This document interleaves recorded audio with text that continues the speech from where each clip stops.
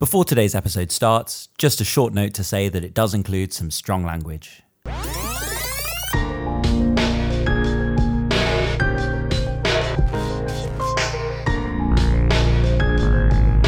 Hello and welcome to Discord, a podcast to explore the intersection between music and theatre.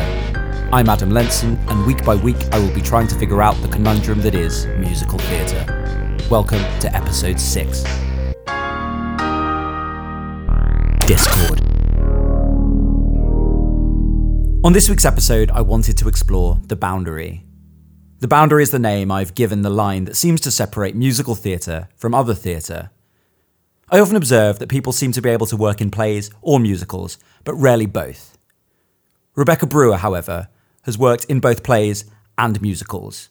She seems to be one of the rare people able to cross the boundary. Becky graduated from Guildford School of Acting's musical theatre course and was immediately cast in Trevor Nunn's production of Andrew Lloyd Webber's Aspects of Love at the Menier Chocolate Factory. This was then followed by a season at the Royal Shakespeare Company, performing in Rupert Gould's production of Merchant of Venice and Anthony Nilsson's production of Marat Sade. Even at this early stage, she had already been able to cross the boundary between plays and musicals. Work following these jobs includes both plays, such as A Chorus of Disapproval and Relative Values in the West End, and musicals, such as Beyond the Fence in the West End. And currently, she's performing in the Threepenny Opera at the National Theatre. Hiya. Thanks very much. We got a vegetable? Yes, thank you. And hummus? Yes, thank you. Awesome. Oh, nice. Cheers. Can I get some salt and vinegar and mayonnaise? Yeah. Thank you. Yum. I caught Becky between shows at the National Theatre and interviewed her over dinner in a quite noisy restaurant. I started by asking her about The Boundary and how she thought she had been able to work on both plays and musicals. I've done a lot of plays that would flirt with that boundary a little bit. So I've done my first play that I did, proper play, out of drama school was Merchant of Venice at the RSC, but set in Las Vegas, where I was a Elvis singing showgirl. It was like that job was more musical theatre than some of the musicals that I've done. It was more glitzy and what one would think of when they think about musicals. Thank you. Thank you very much. So, and that's kind of how I managed to get into doing plays in the first place, was because they needed somebody that could sing a bit and danced a bit, and so I was able to trespass over into the bit where you don't have to look after your voice so much. Already, Becky has subverted our expectations of what a play and a musical are. She's just described a play which is loud, glitzy and bombastic, and compared it to some of the other musicals which she has done, which are subtler, darker and more intimate. What she's done is shown that in terms of an audience, people expect musicals to be one thing, and plays to be another. And that actually, it seems to me that her career is predicated on being able to do what people expect in one medium in the other. So she achieves skillful, quiet acting at times in musicals, and achieves loud, bombastic singing and dancing in plays. So it seems to me that Becky's ability to cross the boundary is predicated on her ability to do the right thing, but sometimes at the wrong time. I ask her if she thinks she can pinpoint the difference between the way music is used in the plays she's done and in the musicals she's done. I guess the fundamental difference would be that in a musical, the song is there to further propel the story, and through that song you learn something about the character that they're not saying in the text to somebody else, their inner thoughts, or you've progressed, hopefully, between the time the song has started and the time the song has ended. You have progressed further in your learning about this person or this situation. Whereas a lot of the plays that I've done where music has been featured, it's been more of a scene setting thing or an underscore to set a mood. It's not necessarily to propel a character journey. I think Becky has laid this out very clearly. In musicals, traditionally, the song teaches us about the character and also propels the story. But the other reason I like music and song is their ability to convey tone and emotional information that words can't convey on their own. So I do often enjoy it when music is used to convey that tone, even if that slightly subverts the rules of musical theatre. I enjoy the way directors of plays such as Evan Van Hove or Benedict Andrews do use underscore in songs to convey information in their shows that we wouldn't otherwise get. And it feels like those directors are learning more and more from musical theatre, and indeed from cinema, about how to use music in an integrated and satisfying way. More and more it seems that people who don't work in musicals are either trespassing on the boundary or getting closer and closer to it. I think shows are really good when they do sort of poke that boundary a bit. And I think neither party, the sort of musical theatre people nor the straight theatre people, should be afraid of dipping their toe in the water of the other side as such, because there's a lot to learn from that. And I think sometimes the division makes things unhelpful. Becky mentions that the traditional idea of musicals being fun and silly and plays being deep and serious is also difficult for her. That we should always challenge our expectations, look for the serious side of accessible musicals, and also realise that there can be fun in the serious and challenging plays. They take it too seriously.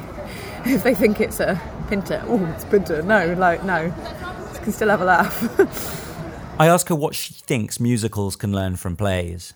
I think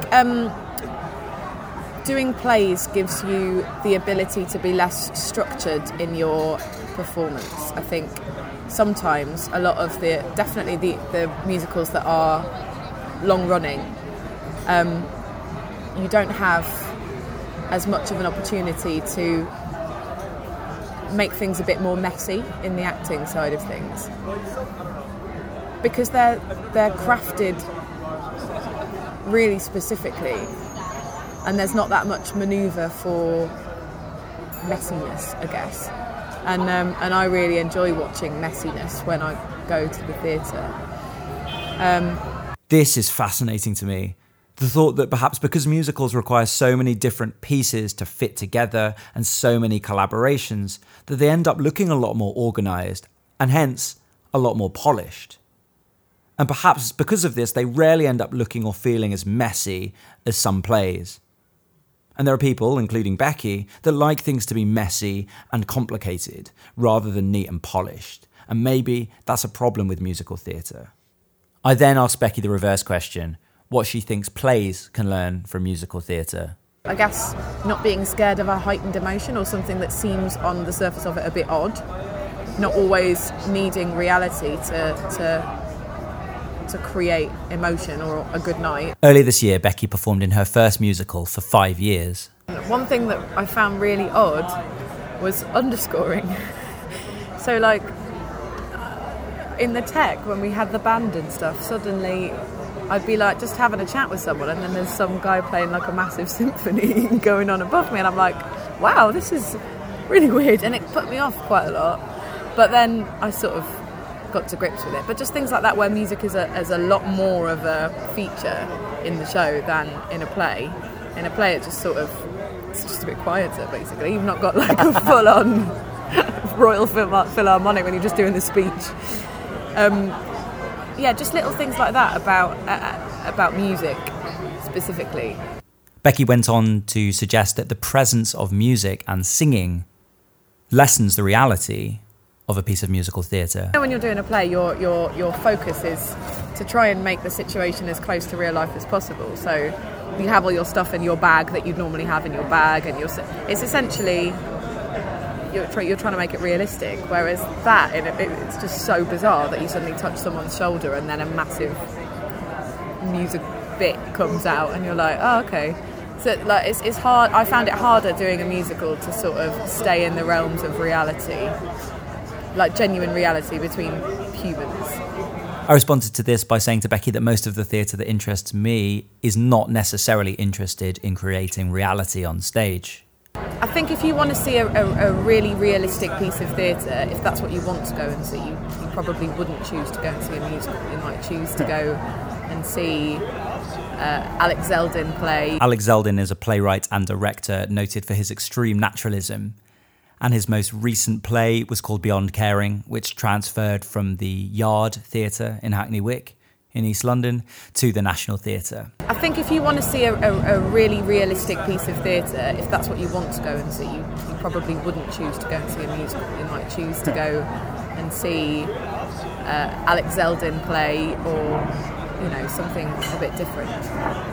But that's not to say that there's a lack of emotional truth in musicals, because I don't think that is true. I just think because the form is different, you do sort of have to suspend your disbelief a little bit. I went on to ask Becky about her training. I trained at Guildford School of Acting on a musical theatre course for 3 years. That was my proper formal training, and before that I'd sort of started late doing kind of local dance classes, but I only started when I was about 12. I didn't really do it before that. So Becky trained in musical theatre, which means by the time she went to GSA, she'd already acknowledged that there was a boundary and picked a side of it. I asked why she chose that side. I never even thought about applying for an acting course, because I just thought I was doing the right thing in terms of I could sing a bit and I could dance a bit, and I thought, well, if I'm gonna,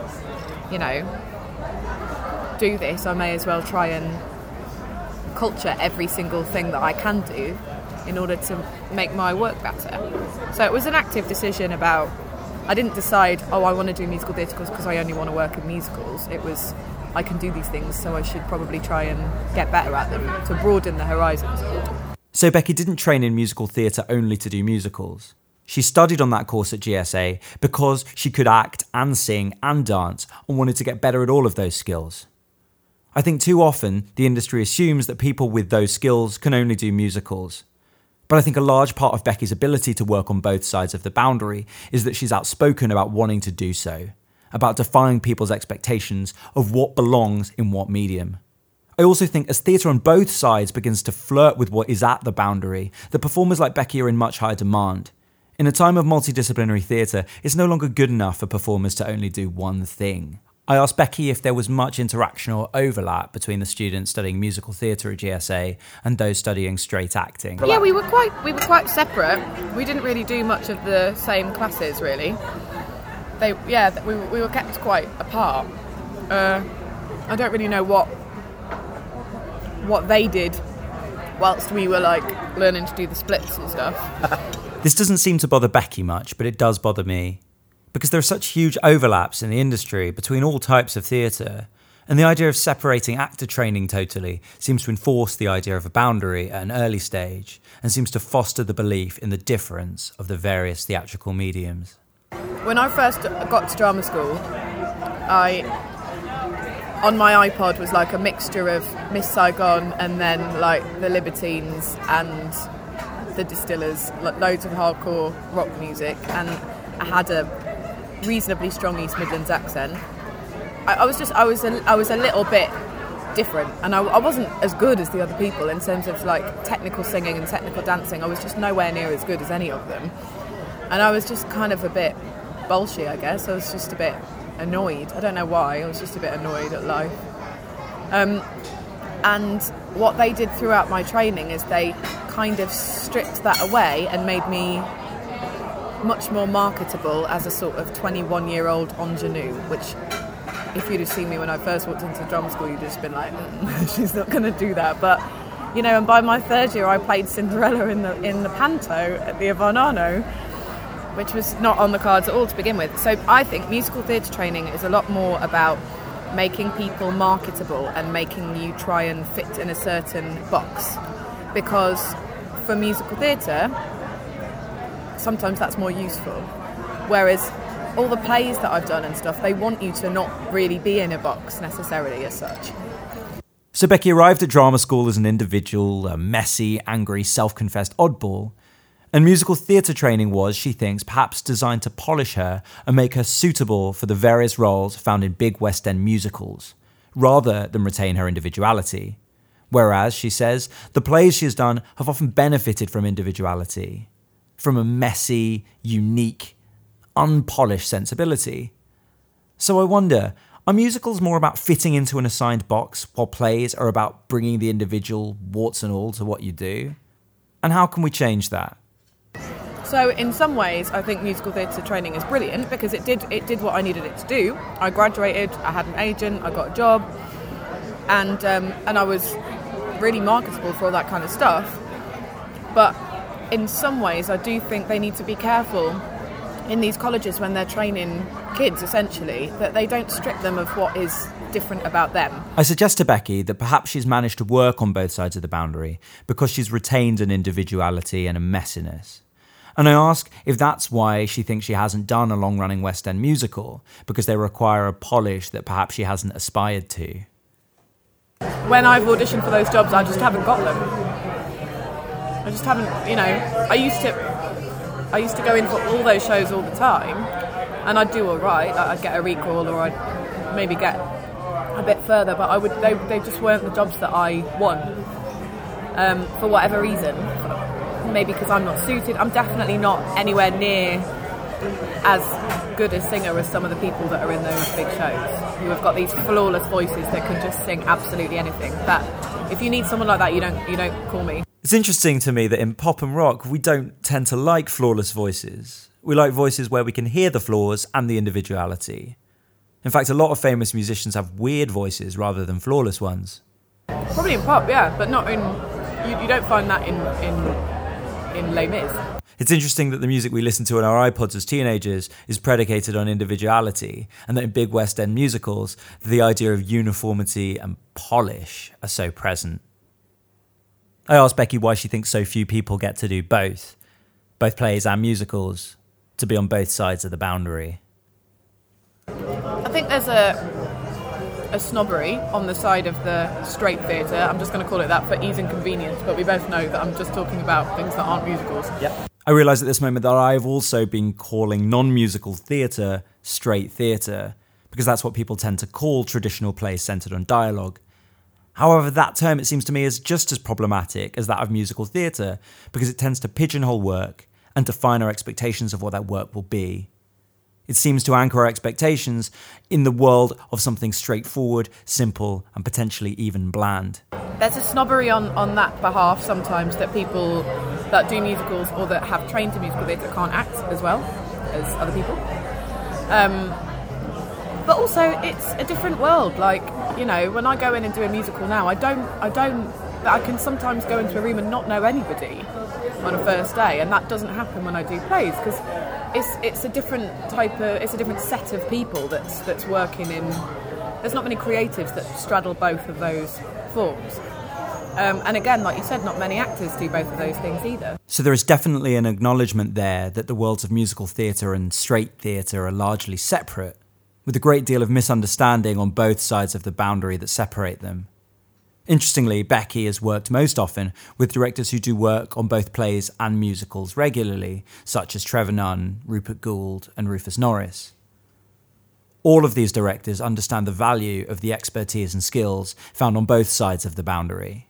And I think that's why they understand Becky. The only reason I was able to do both is because I got a job at the RSC because I could sing and dance a bit. And then once I'd done the RSC, the snobbery against my musical theatre training was kind of didn't exist anymore because I'd done the RSC. It was just easier. It was like a meal ticket, basically. I asked Becky for examples of plays she thinks come close to the boundary with musical theatre. Her answer is incredibly short. A lot of headlong stuff. And it's interesting she mentions Headlong because Nick Holder in episode 3 also mentioned Headlong when talking about the plays People, Places and Things, The Nether, and Becky also goes on to mention Earthquakes in London. And in my opinion, Chimerica also is a show which uses multiple different styles of theatre, is multi-scenic, is very expressive, and could easily become a musical. Indeed, it definitely flirts with the boundary between theatre and musical theatre. The first Headlong show that I saw and it was actually one of my favourite things I've ever seen, was Earthquakes in London. And it was like being at a rave.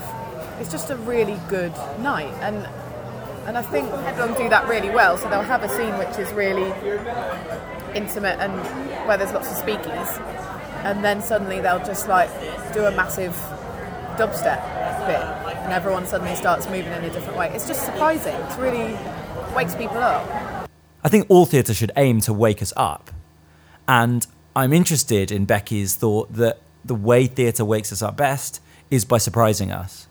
Sometimes I don't want to pay 60 quid for something that I can kind of imagine what it's going to be. There are some shows where I can go, okay, yeah, I can sort of imagine how that might go. There'll be a dance number here, someone will sing a love song here, someone will be upset here. It'll look like this. I'll keep my 60 quid and spend it on something else. Here again is the belief that musicals, perhaps due to the complexity of constructing them, tend to be less surprising and more formulaic. And as such, they appeal to those who want to know what they're getting when they buy a ticket to the theatre, rather than those people who hope to be surprised. I asked Becky whether she thinks music is an essential part of theatre. Yeah, of course it is. Of course it is. You need to shape and tone and wake people up. It's like kicking the audience, isn't it? Music has always been an essential part of our storytelling culture. And I agree with Becky that to tell a good story in a theatre, you need music. To be able to shape the story, add tone to it, and to be able to surprise an audience, and maybe even give them a kick when they need it. I asked Becky whether or not she thinks the term musical is useful, or whether we should just call everything theatre. Oh yeah, it'd be great to call everything theatre. That would be great. That'd be great. That'd be great. It seems as someone who's worked on both sides of the boundary, Becky wishes there wasn't a boundary. And I think the simplest way of achieving this is to refuse to call things musical theatre or straight theatre, but simply to call them theatre.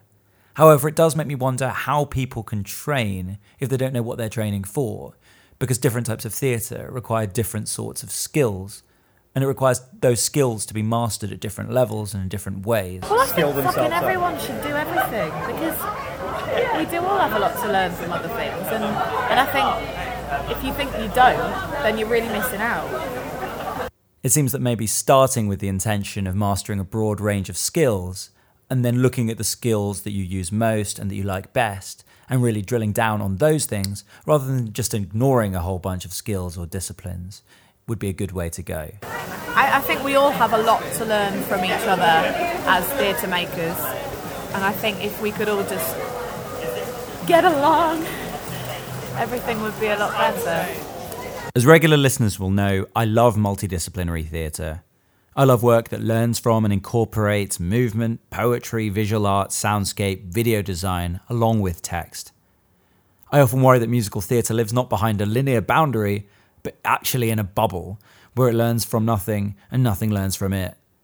I asked Becky to reflect on that. There needs to be more bravery in musical theatre, I think, and there needs to be more bravery from the people who are writing musicals to explore what else they might be able to do, like Spring Awakening. Spring Awakening is a 2006 American musical based on the Frank Wedekind play from 1891 about teenagers discovering the strains and struggles of sexuality. It fuses a very progressive late 19th century play by a brave German playwright with rock and punk music rarely heard in musical theatre. The juxtaposition of old and new creates a theatrical experience that felt utterly vital and contemporary, but also connected to theatre history. The piece undoubtedly comes from theatre makers reaching across the boundary that separates plays and musicals. And Spring Awakening also experiments with musical styles not traditionally seen in musicals. Like Spring Awakening, I can be really inspired by rock music and Radiohead and stuff, and I can take an older play and make it so contemporary in terms of the music. So I can cross a certain time period and make it smack really healthily of now by the music that I'm using. And I think, again, just trying to more surprising, not doing route one, writing your show and then going, okay, so what wouldn't I do here? Let's do that. But as we go back to the idea of musicals needing to surprise us more, we wonder if perhaps the commercial ramifications of surprising people just aren't on the cards for musical theatre. God, I don't really know, because again, I don't really work in commercial West End musicals very often, but I think because they cost more money, there's a desire to make back that money, because people have put money into them, and they probably need some of that back at some point maybe. And I think there's always a real risk when you're making art, which I think all theatre is art. There's a real risk. You can't be making it for the sole purpose of, this will bring in the crowds, or this. I think if you try and write a crowd pleaser, I don't know what you're gonna achieved by that. I say to Becky that I'm worried that those theatres who traditionally are known for making more complex and difficult theatre, those who receive Arts Council funding to make it plausible that they can do so, those who could make art of musical theatre, rarely choose to try. Yeah, well then they need to a bit more, I think. It'd be really good. And I think the audiences of those places would really enjoy those things too. Audiences of subsidised theatres enjoy being challenged and given the unexpected. So why do those theatres not try to subvert and reinvent musicals more? Why don't they try and make them their own and give audiences something unexpected? The whole industry should be less phobic of musicals as a thing that I wonder whether those buildings think, oh, okay, well, we can't really do a musical because that's not serious enough, or that's not, we're selling out by doing that. But musicals can be serious, and musicals can be art, but we need people to get behind those ideals. If those are the buildings that get the most funding, then I think it would be useful for them to broaden their horizons. I would love to see the Royal Court do a musical upstairs. I would fucking love that. Because the whole idea of the Royal Court Upstairs Theatre is that it's not a commercial room. It has 90 seats. So by definition, the work being produced there doesn't have to appeal to a commercial remit. So what would a musical look like if it was produced in that room by that institution? Give it a bash. Like, why not? I think that'd be great. I asked Becky what she thinks of theatre makers or venues or producers who categorically say that they don't want to make musicals. I think they've decided what that word means then. Or simply they can't afford it, and they know that often they do cost more because you have to have a band and all that kind of stuff. But again, you don't have to have all that stuff. I'd love to see a musical in a 90-seat theatre upstairs at the Royal Court with just someone with a cajon and a guitar, and it's acoustic and there's no mics because it's tiny. Musicals can cost a lot more than other types of theatre. They can have automation and huge orchestras and big moving lights and lots of sound equipment, but they don't have to. All that's really required for it to be a musical is for it to have songs and music, and for those songs and music to progress a plot and give us more involvement into the characters. And that can just be someone playing the guitar, someone at the keyboard, a DJ, backing tracks. It doesn't have to mean all of the things we traditionally associate with big budget West End musical theatre. I guess what I keep coming back to is people shouldn't fear experimenting. And I think often in musical theatre, it seems sometimes there is a bit of a fear of experimenting. I ask if she thinks it's easier to take risks in plays than in musicals. I think you should take risks in both. I suppose that's what I keep coming back to, and that's why I think part of the reason you might be doing this podcast is to investigate things like that. And I know a lot of the shows that you like are risk takers. A lot of the shows I like are risk takers because they smash up the boundaries between musical theatre and other theatre. Whether it's London Road, which dared to make a musical about a community's response to the murder of local prostitutes, or the work of Knee High, whose fusion of music, cinema, choreography, and well-known stories makes some of the most vibrant theatre I've ever seen. Directors like Katie Mitchell, Simon McBurney, Eva Van Hove, Rupert Gould, Benedict Andrews, all of them disrupt the accepted boundaries. All of them take elements from all over the theatrical landscape. And I want theatre that uses music and songs that makes me feel the way that music can, that makes me feel the way the best musicals can, but that also has the same sense of risk-taking, of the ability to make a mess, of the ability to be curious. What can we do? What can we do to create the type of work that we want to see? Because there's not many musicals on in London that I particularly want to go and watch. Becky and I then discuss that if you like Disney movies, then there are musicals for you. If you like the music of ABBA, there are musicals for you. If you like big European melodramatic musicals of the type that were being made in the 80s and 90s, there are musicals in the West End for you. But if you want something different, there rarely is anything for that audience. And I've enjoyed those things too, but I've seen them now and I'd like to see something different. And I'd like to see a show that Sleaford Mods write, the band Sleaford Mods, who are kind of almost spoken word dubstep pair from Nottingham who just write about being on the dole, and it's just different. It's just something totally different. Why is music so different from musical theatre? Sleaford Mods are a British band talking about British concerns.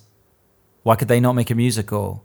Or why could they not make a piece of theatre that defies categorisation, that uses their music and their lyrics? The idea of taking risks moves our conversation on to talk about how restricted the genres of music can be in musical theatre. Becky raises the thought that the style of music in Cole Porter was the pop music of the day, and that we have to be able to do the same now.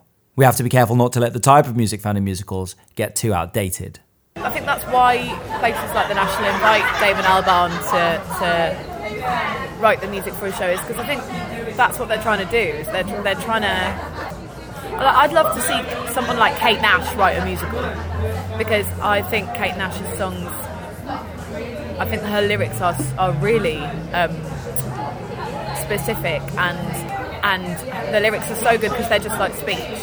You know, for me as an actor, some of the most exciting stuff to perform is when the lyrics are, you could read them as a speech and you buy it. Here's another thing that musicals can learn from plays: that songs need to be actable, that the words need to be able to communicate things the way that words can in a play. And if the songs are just there to be entertainment or music or noise, they aren't really going to achieve what we need them to achieve. I asked her if she can imagine pop and rock artists reading books about theatre history and craft, or sitting around and discussing the lyric and music choices of Cole Porter or George Gershwin or Andrew Lloyd Webber. I've no idea. I've no idea what their background is in terms of stuff like that, but I don't think we should expect that they wouldn't. I don't think we should expect, oh no, Sleaford Mods won't be into Andrew Lloyd Webber, because we just don't know that. Maybe they are. There's one way to find out. Just give them a ring. We do both acknowledge that knowing something about the history and craft of musical theatre is useful for writing musical theatre, even if you don't necessarily like what's come before. I think it's really useful when people have a knowledge and a respect for a form of what a musical is before they smash it to bits with a sledgehammer and decide which bits they want to keep. I think that's more useful than not knowing at all. There are a lot of structural elements that can be seen to be in common between a lot of the great musicals of history. However, there is also the potential thought that following those structural waypoints leads to things that are formulaic. And I asked Becky whether she thought using the structure and history of the past was in any way going to be useful for people trying to modernise the form. I think if you gave somebody who'd never written a musical, say Sleaford Mods for example, if you gave those guys a structure and just said, right, write a story, this has to be the structure, write a story, see what came out, and then get them to abandon the structure or something. Not saying that structure has to exist in a musical in order for it to be good, because I don't think that's the case, but I think it's useful to acknowledge that as a thing that has been previously successful in this type of art form. When talking about the restricted music palette that is often found in musical theatre, I'm surprised to discover that Becky didn't like Disney growing up. I watched some of the Disney films, but I found Disney films just a bit annoying when I was a kid. Like, they just annoyed me. I just found it irritating how perfect everything was. Yeah, I've never been a massive fan of Disney. This is interesting to me because I think it might go back to what Becky said about enjoying things because they're messy. That enjoyment of disorder perhaps meant that she found Disney films too polished and hence didn't like them. From this, I would potentially also say that as we get older or more mature, that we prefer things to be more like what we have found life to be, which is messy and complicated and fucked up. And I think kids love Disney films because they haven't lost their innocence yet.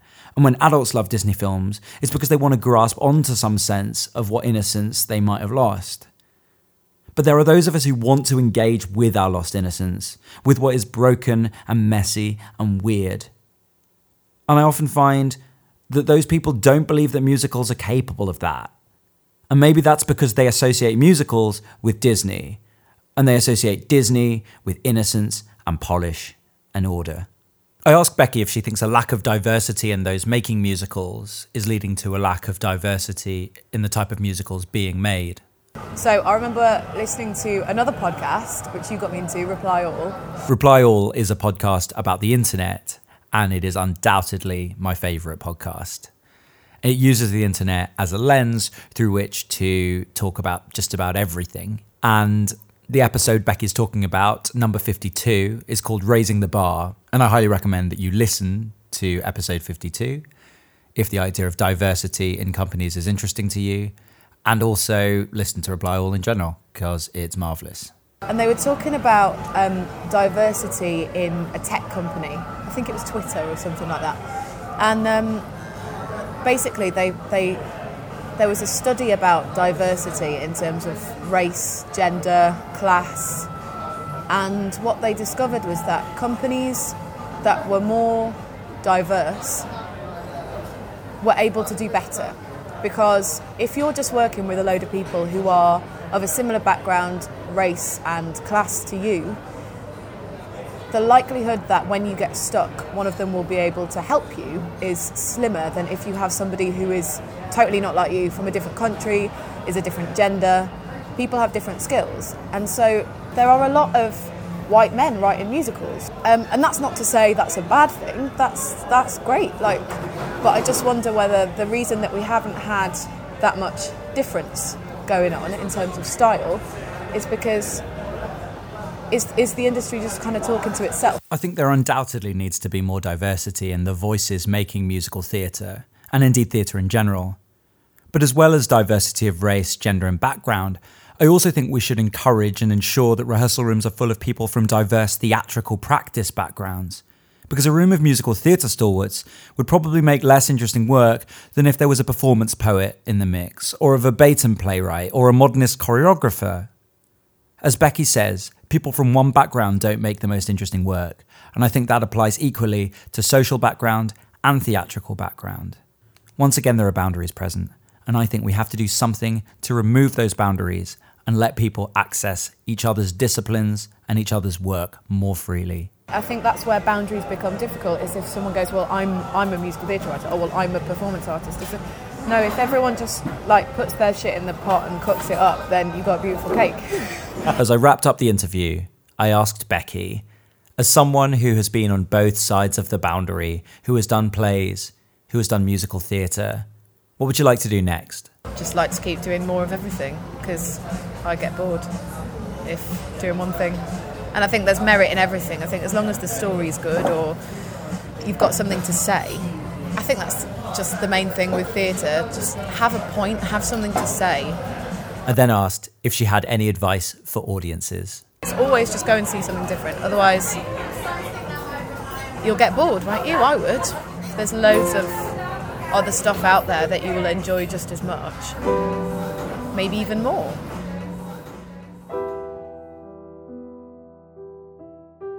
So what have I learnt today?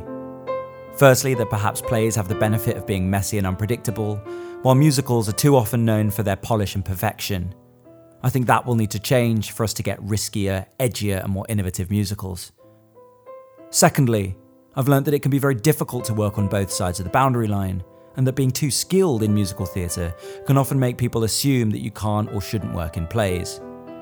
I think we need to break the perception that having skills should prevent you from working in other mediums, and that people should be encouraged to learn as many skills as possible and be able to see how many overlaps there are between all types of theatre work. Thirdly, it's interesting that more theatre makers are beginning to flirt with the boundary, and we should encourage that. We should learn as much as possible from every medium and genre of theatre and mix things together into one big pot. Fourthly, venues, producers and directors need to take more of a chance on work outside their comfort zone. Just because they think their audiences won't want musical theatre or something on that end of the spectrum, they could very well be instrumental in redefining what musicals could be, and could redefine the audiences that could engage with them. Fifth and finally, a diversity of music, talent and background is essential to create original, well-interrogated and artistically worthwhile work that doesn't allow itself to get stuck in the same rut. I think there has been a boundary between musical theatre and plays, but I think there are all sorts of boundaries between all sorts of work, and if we're not careful, those boundaries can become walls. I think we need to remove those boundaries and make it so people can travel freely between all sorts of work, all mediums, and all genres, because only then will we make the best possible theatre.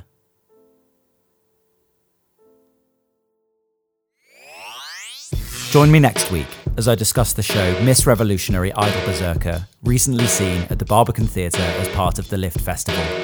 Next week's episode also includes an exclusive interview with the show's creator and director, Toko Nikaido. Discord was hosted and produced by me, Adam Lenson. Editorial supervision was by Emma Klauber.